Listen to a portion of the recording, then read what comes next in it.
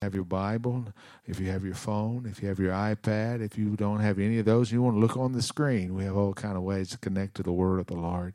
I feel good about what the Lord's going to do here today. In the unseen world of the Spirit, in every service, especially where there's an emphasis on faith, in the unseen world of the Spirit, there are things that are just in that atmosphere. And the way you reach out and connect to them is you just kind of pull them down with God. Here I am. I sense that you're moving right here. I want to invite that into my world. When you do that, God injects those kind of miracles in your life. And miracles will happen while I'm preaching. Great, extraordinary things will occur. And then there will be some things that will shift in your life while I'm preaching. You'll walk out of here. You left home today with one set of circumstances. And you'll go back home and begin to see a shift in the atmosphere. God does those kind of things. He'll do some tangible miracles here today that we can leave and say, this is what God did. God works in so many kind of ways, and I'm fortunate to be in this house with all of you. Thanks to Pastor Lane and Shelley Kuhn, who have been kind to us, kind to me. I'm used to saying us. My wife typically travels with me. She's not able to be here today. Wish she was. Luke chapter 17 and verse number 11. Now, it happened as he went to Jerusalem that he passed through the midst of Samaria and Galilee. Then, as he entered into a certain village, there met him 10 men who were lepers, who stood afar off. And they lifted up their voices and said, Jesus, Master, have mercy on us. So when he saw them, he said to them, go show yourselves to the priest. And so it was that as they went, they were cleansed. And one of them, when he saw that he was healed, returned, and with a loud voice glorified God, and fell down on his face at his feet, giving him thanks. And he was a Samaritan. So Jesus answered and said, were there not 10 cleansed? But where are the 9? Were there not any found who returned to give glory to God except this foreigner? And he said to him, arise, go your way. Your faith has made you well. I'm going to talk to you for a few moments today. Now, I'm a firm believer that good preaching doesn't have to be long preaching. And so I won't be a long time here today, but hopefully we'll have a good time together in the presence of the Lord. But before I preach, I'd like us to pray together. Now, when we pray together right here, I'm not killing time. This is not just some sort of tradition. The best kind of preaching is when we're together. You push a little and I pull a little. I push a little and you pull a little. And we all work together. The Bible calls that unity. And every time you see unity in Scripture, miraculous things are always the result, without question. So we're going to pray. And here's what we're going to pray. You don't have to pray it exactly like me, but here's what we're going to pray. God, would you let my mind be the same as your mind? And would you let me expect everything that you want to accomplish in the service?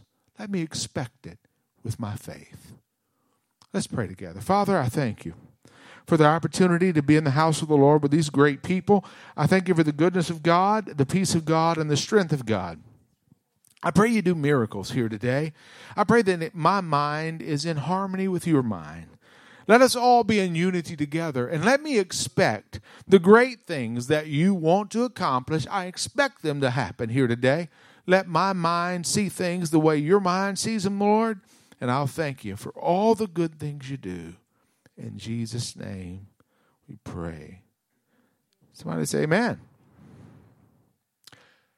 Eggs and bacon. Peach cobbler and ice cream. Hot dogs, chili. Gumbo and rice. Tomato gravy and biscuits. Roast and potatoes. Dr. Pepper and crushed ice. Cookies and milk. These are things that are good all by themselves. But if you have them together, It's like the second dimension of goodness.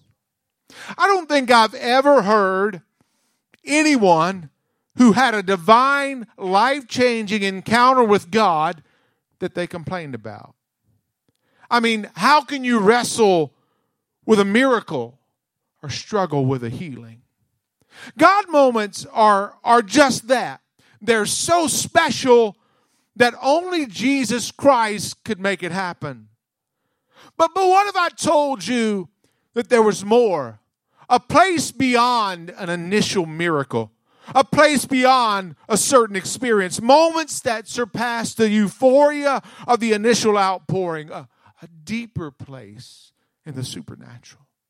Today, I want to talk to you for a few minutes about the second dimension of a miracle. The place just beyond the encounter that everybody talks about. The place where you live out the great things God does for you. Now it happened. That brief little phrase appeared in our text today, and it appears rarely in Scripture. It seems to say little, but upon reflection we see that it actually means a great deal. This infers that the original plan of God was to go in a different direction. To the casual observer, that may seem like to be a minor change of plans.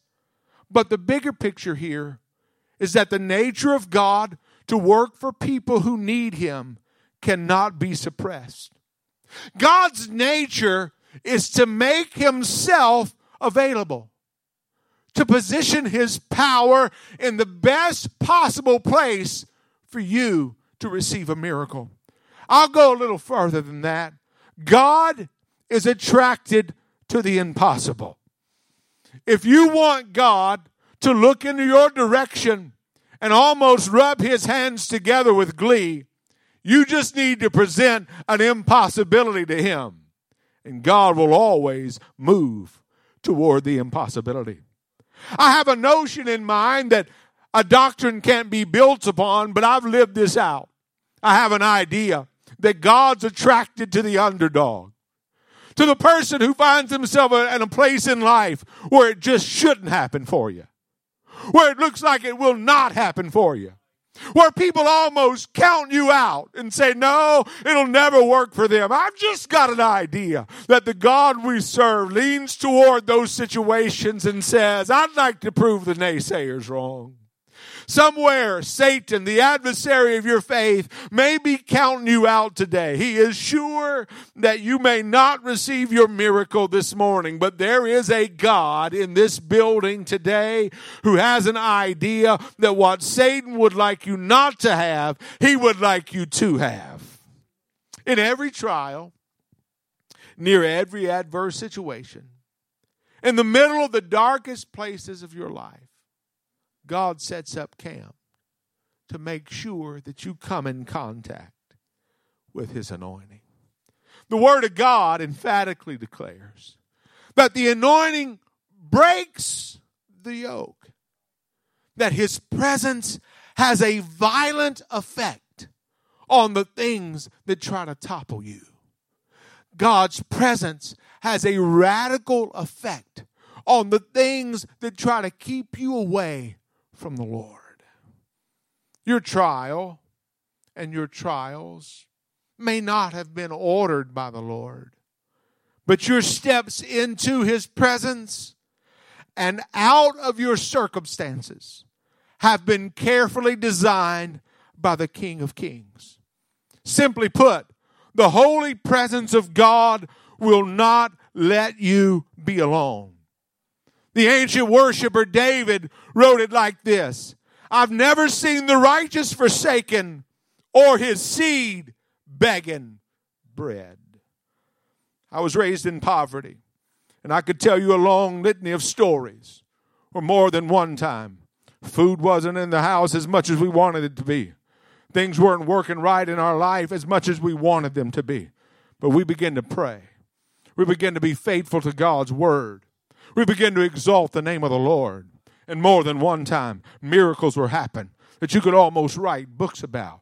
You could tell stories about for generations where God came through in supernatural ways. I'm here to tell you, you came here this morning. God's intention is that you don't leave this building without something extraordinary happening in your world. God has a position in His platform, and that position is this. I want you to be better today when you leave than when you first came in. In fact, He designed His presence to be so remarkable and so amazing that when you come in contact with Him, you can never leave any other way than better and changed. Now, these lepers, our scripture text said, stood afar off. It's true that there are times in life that you feel distanced from God. As a matter of fact, I think it's Satan's intention to affect the thoughts of your mind in a way that he keeps you away from your destiny. He would like this church to believe that your breakthrough is way off in the distance. Individually, nothing would please Lucifer more than you to perceive that your healing is possible, but it's not probable. The best strategy of the opponent of your faith is to make sure that your perspective about the supernatural remains relegated to a long-distance lens. He wants our vocabulary to remain centered around phrases like, one day it may happen. I'm sure it's coming. I'm going to hold on to hope that things may change for me. That's language that's not entirely negative, but it surely clearly is focused on a distant day in the future. That's not all bad. But please, don't let your vocabulary create distance between you and what God is capable of doing. If He can keep your hope deferred, the Word says it won't be long until your heart becomes sick. Somewhere you have to train your mouth to triumph over your present circumstances. You got to train yourself to say some things like, He's a right now God. He's an on-time God. You got to be able to say things in your spirit like nothing can stop God. If God decides to do a miracle for me today, there's not an adversary in the world, there's not an opponent from hell that can prevent that from happening. But I'll tell you one thing. I'll tell you one thing that's always the cure for a skewed perspective. One thing that always prevails over negative verbiage, and that is unity. When we can all get together, when we all get on the same page, when we all march in lockstep, when we all join our faith together and say, hey, you may not be feeling strong today, but I am. I may not be feeling strong today, but you are. And we march toward God things together. There's something about that unity that changes the atmosphere. And when the lepers in our story decided to join forces, to tie their faith together, and to call upon Jesus with a specific expectancy, their future shifted. Here's what I predict. I predict that somebody's future in this building today, somebody's future is about to shift. Because it don't be long till we get together in the spirit world. We join our worship.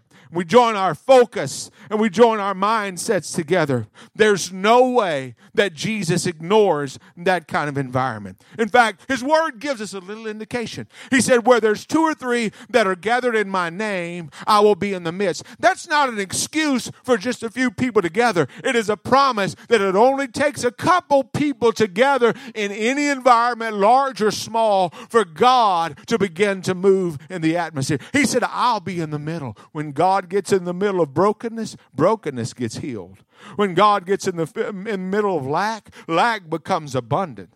When God gets in the middle of a dark future, the future becomes brighter. When God gets in the middle of your pain begins to disappear. When God gets in the middle of your hopelessness, hope suddenly shows up in the middle of it all. God can't get in the middle of anything. And I've just come to let you know, if you didn't know it, God is in the middle of this service today. As a matter of fact, As a matter of fact, God's doing miracles right now. There's some of you who came in here today with emotional pain. God is working on your emotional pain today, right now. There's some of you who came in here today with a dim hope of your future. You're not even sure what you want to do or what your future looks like. But when you leave here, there'll be a little clarity on your Monday morning because the Lord is at work in your perspective.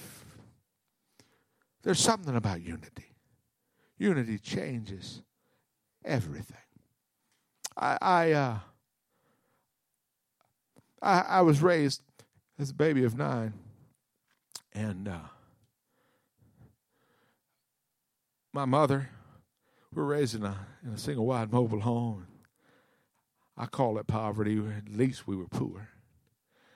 We didn't have much in the way of money. We had a lot in the way of faith. My mother was a worshiper and a praying lady. She had talked to God. She talked to God loudly. She felt like that you had to talk to God loudly, and she did. I mean, when she started praying, it was a violent occasion. Matter of fact, if she was praying and you were in a different room, you might question what she was doing in there. She would say things loudly. She'd clap her hands violently. Every now and then, she'd seem like she was banging on the walls. I'm not sure what she was doing in there. But she was at an aggressive pursuit of God. I had friends who didn't believe in the God we serve quite like we believed in the God we serve. I didn't know this. I didn't know this 2 years later. They would tell me as adults. My mother had a habit. That was 9:55. We listened to news on the radio. And then the news went off at 10:10 after the weather forecast. And at 10:10, the lights went out in Georgia. We were in Mississippi, but the lights went out. And you went to bed, and she prayed. Now, it was impossible for you to sleep while she prayed, because as I said, it was a violent occasion. I've heard of my friends would tell me later on in life, they said, you know what, Glenn, you could hear right through the thin walls of that mobile home. And they'd say, I'd go through tough times in my life. And things weren't working out, and I was depressed or lonely or broken. They said sometimes I would sneak over by y'all's trailer because I knew at a certain time your mama was going to start praying. And she said, you know what? When she would start praying, I would connect to that, and it changed my life. It kept me going forward. The Bible says we're 2 or 3. When you get together, sometimes it's obvious. Like this service, we know we're all on the same page. We know we're connected. But there may be somebody sitting in this parking lot this morning. We don't know. The words are drifting. They can only hear 3 or 4 at a time, but they came to get a hold of something from the spirit world and God's presence and God shifting things. If we can just get together just a little bit, God begins to work. I tell you what, I'm going to drift out here just a minute, and I'm going to preach on, but I feel a sensitive moment right here in the spirit. I feel a sensitive moment. I feel like God wants to work. Here's what I want you to do. If you're sitting close to somebody, that obviously means you're cool with being close to them. But I want you to kind of reach over and either grab their hand or put your hand on their shoulder, and just say, hey, I want to connect my faith with yours. Just say that if you're close. Just say it. You can say it out loud. It's all right. I want to connect my faith with yours. Now, if you don't say that, or if you're not close to anybody, we're going to connect together, even though we can't touch. And I want to talk about somebody's future. There's somebody here today who you're not barely struggling. You're tormented about your future. You're not sure how it's going to work out. You thought it might go one way, and it's radically shifted, but you don't know. You don't know where it's going. And you're bordering on the edge of desperate. But we're going to link together. We're going to get our faith together. We're going to pray right here. I'm going to preach on because the preach word's powerful, but I feel a break in the spirit right here where God wants us to take a little detour. We're going to pray. Are you ready? We're going to pray. We're going to link our faith because this is an important moment. We're going to pray. Here's what I want you to pray. God, whoever those people here who are almost desperate about their future, I speak direction and peace for them. Pray that in your own way while I lead you in prayer. Father, in the name of Jesus, I declare by the power of your Spirit and the might of your name I speak to somebody whose mind today is literally tormented about their future. I command peace to come into their spirit. I command hope to flood in their life. Bring them clarity. Bring them clarity. Let them sense and see and feel and understand that you're speaking direction to their life. I speak fresh hope to them. I speak a fresh spiritual hope, that they cling to something in the spirit. Hallelujah. I speak fresh things in their world, that they begin to walk in the ways of God and in places with God that they've never walked before. Let them traffic in supernatural things that are beyond anything that they've done before. I pray in the spirit of an almighty God that you break forth in their life right now and bring direction to them. I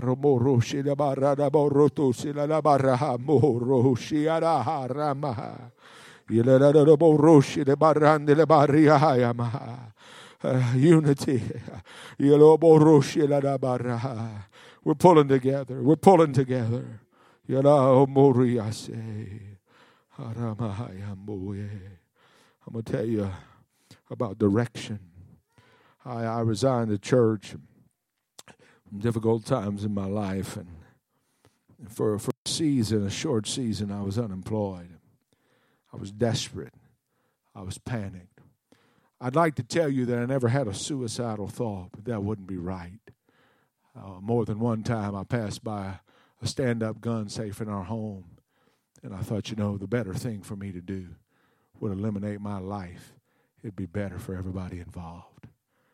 I never went beyond thinking that thought, but I did think it. I was unemployed for a little while, desperate about how to pay our bills, and worried about the future of my family. And a friend called me about a job. He called me about this job, and it was a bottom-of-the-barrel, entry-level job. It couldn't even really pay my bills, but I needed one. So I went to work at this job. I'll tell you how low of a position was. When I showed up, they didn't even know I was coming. That's how you know it's bad. What are you doing here? I said, well, I got hired. Well, what are you supposed to do? I said, well, I don't know. I just got hired. They said, well, we got a spare office back there in the corner. Go sit in it. They didn't even have a computer on the desk. Half-inch thick of dust everywhere nearly, it seemed. It wasn't probably that thick, but it felt like it was. So I just began to clean my office. I didn't know what else to do. And I'd been there about an hour. I walked out in the hallway to go get some cleaning supplies. And I heard a man say to me, Pastor. I looked around. There's a big burly guy. I didn't recognize him. I'd never seen him before. He come jogging down the hall, and he wrapped me up in a bear hug. He was huge, and he pulled me off of my feet. And he screamed out loud to nobody in particular, this is my pastor. Y'all take good care of him now. From that moment forward, things shifted. I was in that position for about 3 months. People started coming to my office. I almost couldn't get work done. People would pile into my office, and they'd say, I don't know why I'm here, but I need to talk to you about something I'm going through. Could you talk to me a few minutes? They didn't know my background. They didn't know what I was doing in my office. One time my boss came in here, and he said, Glenn, is this a counseling clinic or an office? He said, I don't know. People are in here constantly. 3 months I was on that job, 4 months, 5 months. At the 6th month, he called me in. He said, there's a position I want you to take. People who've been with our company for 30 years don't get the opportunity that I had. I said, I'm not qualified. I don't know what to do in that position. He said, oh, no, you're qualified. I think you can do it. Do you want the job or not? I got a job. I went from unemployed to 6 months, a job where people that work 30 years for our company don't get the opportunity I'm presently involved in. There's a God who can shift some things in the spirit. Now, I'll tell you the backstory to that. Somewhere about 3 months in there, I got a text from a friend, and the friend just simply said this, Glenn, I feel a shift. It seemed so vague in the middle of my dark trial, but I hung on to that text like a hungry kid hangs on to a chicken leg. I was hanging on with all my heart because I needed something from the Lord. What I'm telling you in the Holy Ghost this morning, I'm not just talking. I'm preaching what I feel like God's saying. And that is, in this unified atmosphere, somebody's world is about to shift. Unity. Raised voices in supplication. Expectancy. That's a formula for divine intervention. Unity. Raised voices in prayer. And expectancy. Those three things together, God will never ignore it. Always things happen. You feel that faith kind of rising in here? You feel that little flow of the Spirit of God? It's unity. It's supplication. I hear some people every now and then talking to God while this service is going on. We're expecting God to do things. God will not ignore us. Not long ago, I was sitting in our home. It was my wife, my daughter, and my daughter's boyfriend, and I wasn't excited about him being there, but that was just part of life, you know. And he's a good kid. And but we were all there, and the lights went out. Okay, I'm talking about the lights went out. Boom! All the electricity went out in our house. So we're sitting in the dark, and so my wife said, "Well, let's just see who has faith here." We're going to go around the room and we're going to just say, in Jesus' name, lights come on. And she said, whoever's got the most faith, God's going to do a miracle. And we thought, well, I mean, we don't have any electricity. It's worth a try. She wasn't being irreverent. She was just being lighthearted, but certainly not irreverent. And so we said, all right, start. And so Madonna said, in Jesus' name, come on. Lights? Well, it stayed dark. We said, you don't have no faith. So went to her boyfriend and we said, in Jesus' name, lights, come on. Didn't work for Cam. I knew it wasn't going to work for him anyhow. That's just the dad in me, you know. And so it came to Chapel. That's my daughter, Chapel. Now, Chapel is one of those people in life who takes all things seriously. She likes to laugh. I tell her sometimes, Chapel, you got to lighten up a little bit. But her whole world is serious. Now, when it comes to God, she's deathly serious. I mean, all things God are a big deal to Chapel. I mean, she's a word reader and a word studier, and she prays passionately. And when it came time to her, she kind of sat up straight in her seat, like she was getting ready. Fixed her clothes. I mean, she wasn't playing. It was game on. And I thought, well, looky here. I said, okay, Chap, are you ready? She said, I am. Chap, don't play. And she said, in the name of Jesus Christ, lights. And before she could get the word lights out, boom, the power came on in the house. I don't know who it was. Somebody said, oh, my God. Hey, and I know what some naysayers are saying. Oh, no, somebody fixed a fuse down the road. Or somebody repaired a power line about the same time she spoke the word. You can think what you want to. But I live in the faith world, and I believe where God is exalted and words of faith are spoken with expectancy, God does exceptional things. All I'm telling you is there's somebody in this building, if you get your faith a little raised up a little bit and a little praise going on and a little exaltation going on and start expecting something extraordinary, it is entirely possible that before we leave this building, you could take your worst circumstance and right where you are in the middle of your seat, you could say, in Jesus' name, this, and this be done. And when you walk out of here, you get a text or a phone call and say, hey, everything's changed. It's not even the same way it was in this house. I'm here to tell you there is power when the word of God is spoken in faith.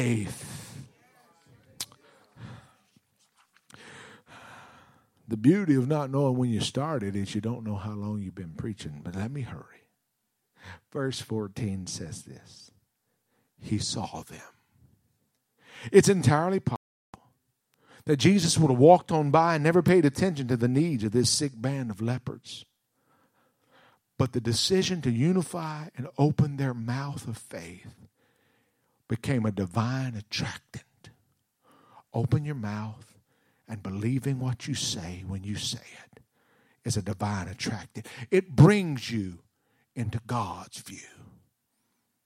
Have you ever seen when they pan the crowd in a large sporting event? And they're panning the crowd, and you think what they're doing is just giving you a crowd shot, but that's never the case. When they're panning the crowd, they're looking for somebody who's expressive. They're looking for somebody who's just a little bit out of the box. And they got somebody with a microphone in their ear that says, row 1, seat 11, aisle 6. Zoom in. And they zoom in. And what do you have? Somebody going crazy. Somebody going crazy. What gets you in that tight camera shot? Expression. And in God's world, it's much the same. Except God has only two conditions. Faith and your mouth. Faith and what you say. You can expect extraordinary things in your faith, and then you can say it, and that gets you into God's close-up shot. And when you come into God's view, He never leaves anything alone. It's better after He touches it. In this moment, God unlocked His divine influence, but He chose to work through a process. Here's the key. Sometimes God speaks to the blind eyes, and they immediately open. Sometimes, as in the Old Testament with the children of Israel, He says to them, you'll march for a while, you'll shout at the right time, and when all that works together, the walls will fall down for you. Don't get frustrated by the path or overwhelmed by the process, because sometimes the process doesn't just produce the miracle, it builds your faith to a fresh level. Jesus isn't afraid for His miraculous things to be verified. In fact, He said, go show yourself to the priest. That's the equivalent of saying, hey, you were healed today in the service. Go get some tests run and let's prove the work of my hands. Oh, there's a financial miracle for you? Okay, go call the bank and check out the balance.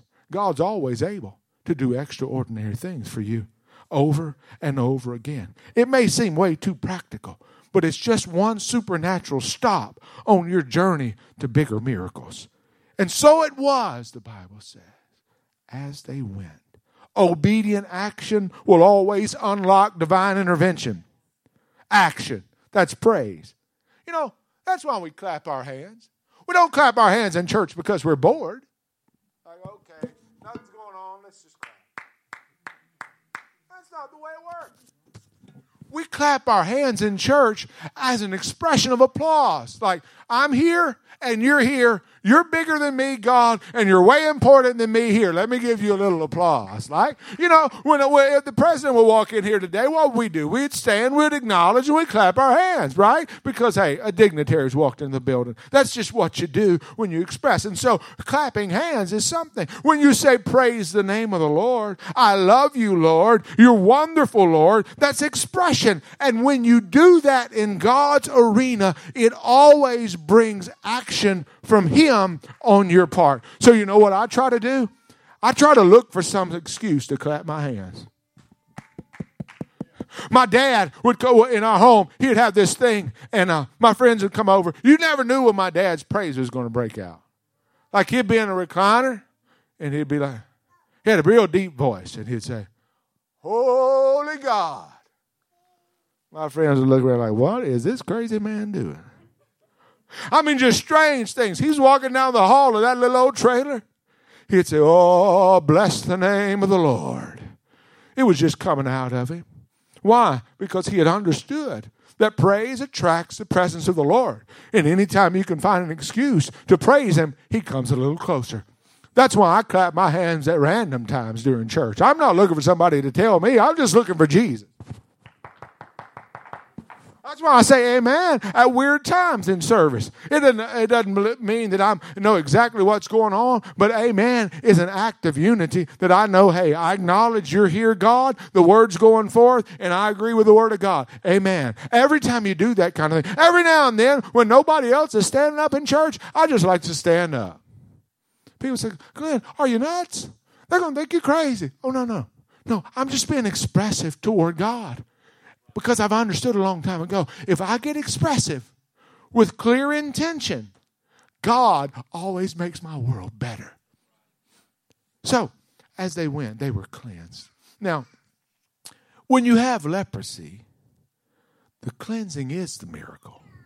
It's the one thing that makes you legitimately miraculous in the eyes of the onlookers. It's obvious what God's done. Nobody expected more. When they got cleansed, everybody said, whoa, that's a miracle.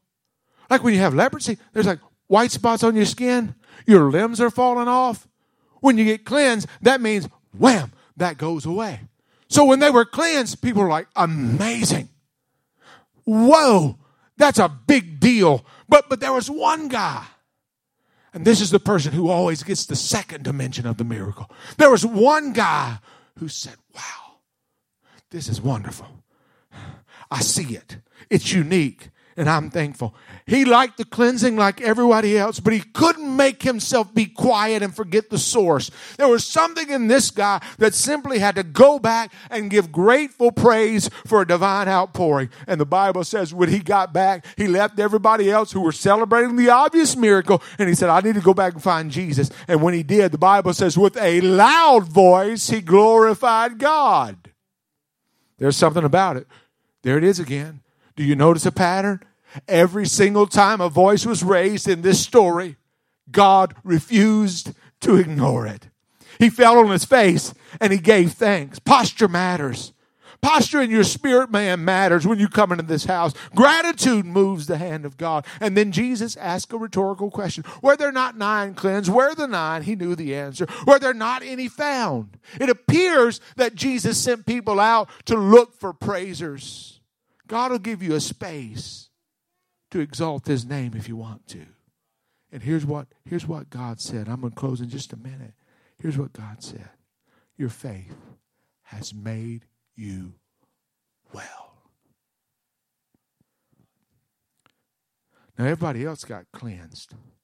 Like all the leprosy was gone. It was obvious and apparent. But God said to this guy, your faith has made you well. That's the release of the second dimension of the miracle. For the grateful worshiper, God handed out additional intervention. That's what worship does for an individual. That's what worship does for a church, is that it unlocks the additional favor of God. You're well. See, leprosy is a costly disease. It isolated them from their family. They had to live in villages where there were only lepers. They didn't get to see people they loved. Their limbs fell off. Their sickness increased. Their finances was in shambles. Their emotions were in a wreck. Their worlds were turned upside down. Isolated, abandoned, and alone. There's no way they could be the same person they were when they got the disease. But Jesus said, you know what I'm going to do? I'm not just going to heal you. I'm going to fix everything that it cost you. Here's the word that I have for this house. Every great life event that's negative will have cost. It's inevitable. But there's a dimension of God where the miraculous moves from cleansed to well.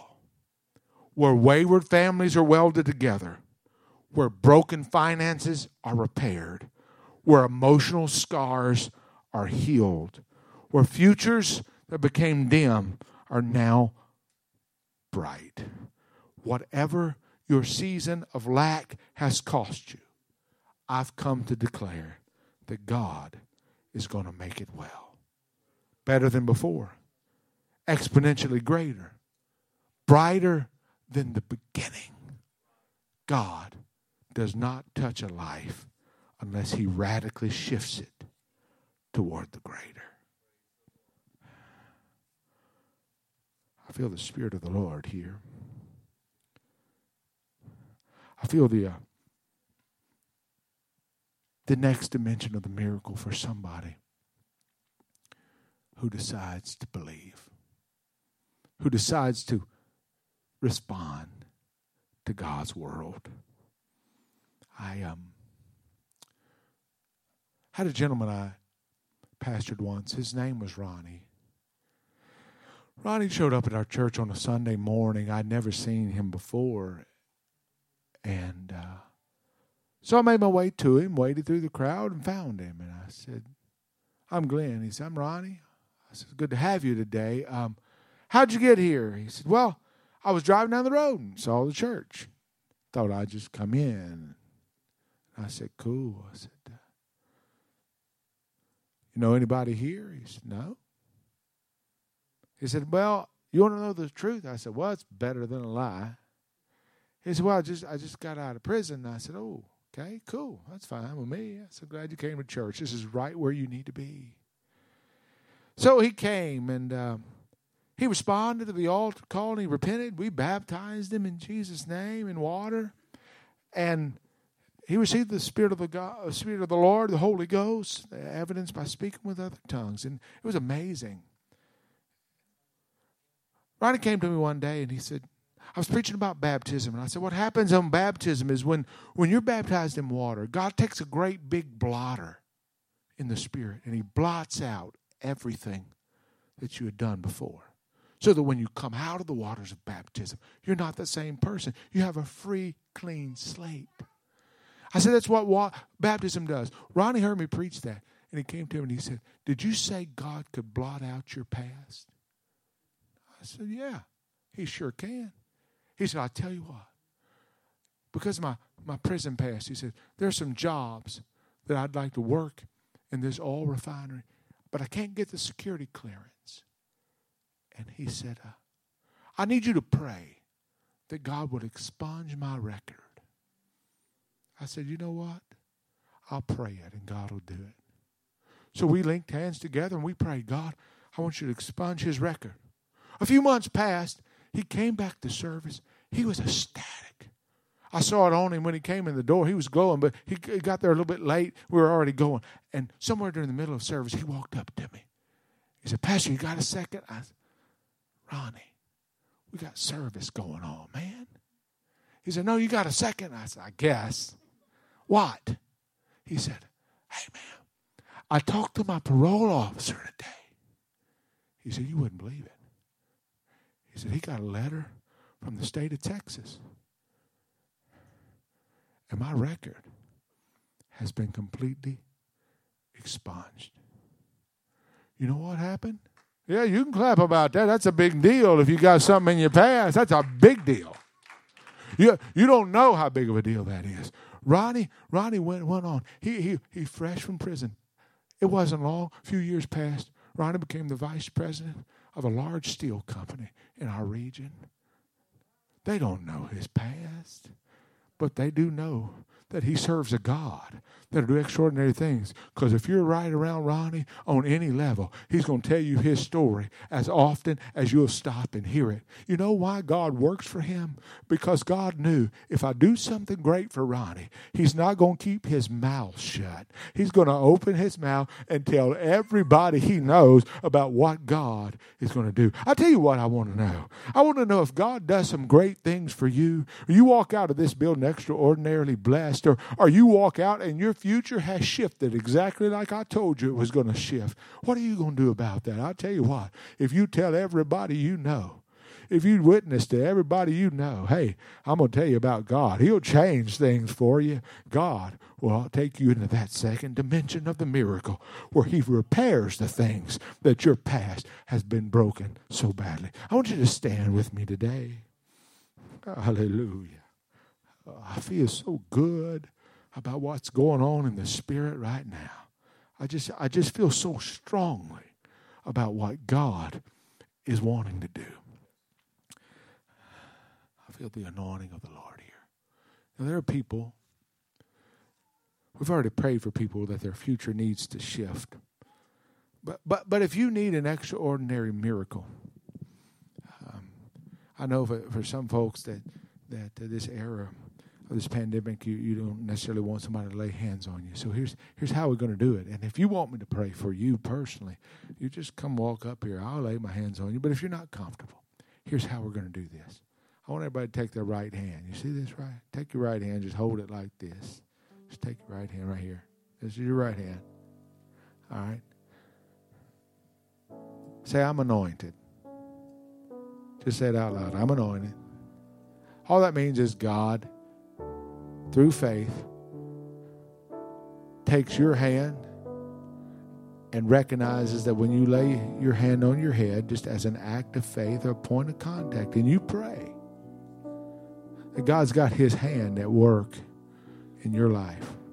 Now, if you're fine with me praying for you, just come out of your seat like this lady has, and I'll lay hands on you and pray for you. But here's what we're going to do. We're going to pray together first.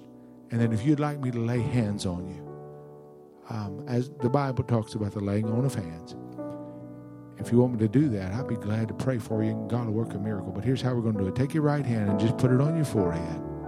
And you begin to pray over whatever need you have in your life. That's right. Keep coming forward. If you want me to lay hands on you, just come on forward. But let's pray together right now. Father, in the name of Jesus, we pray for the needs that are in this house, that by the power of the Holy Ghost, you begin to shift futures and change lives.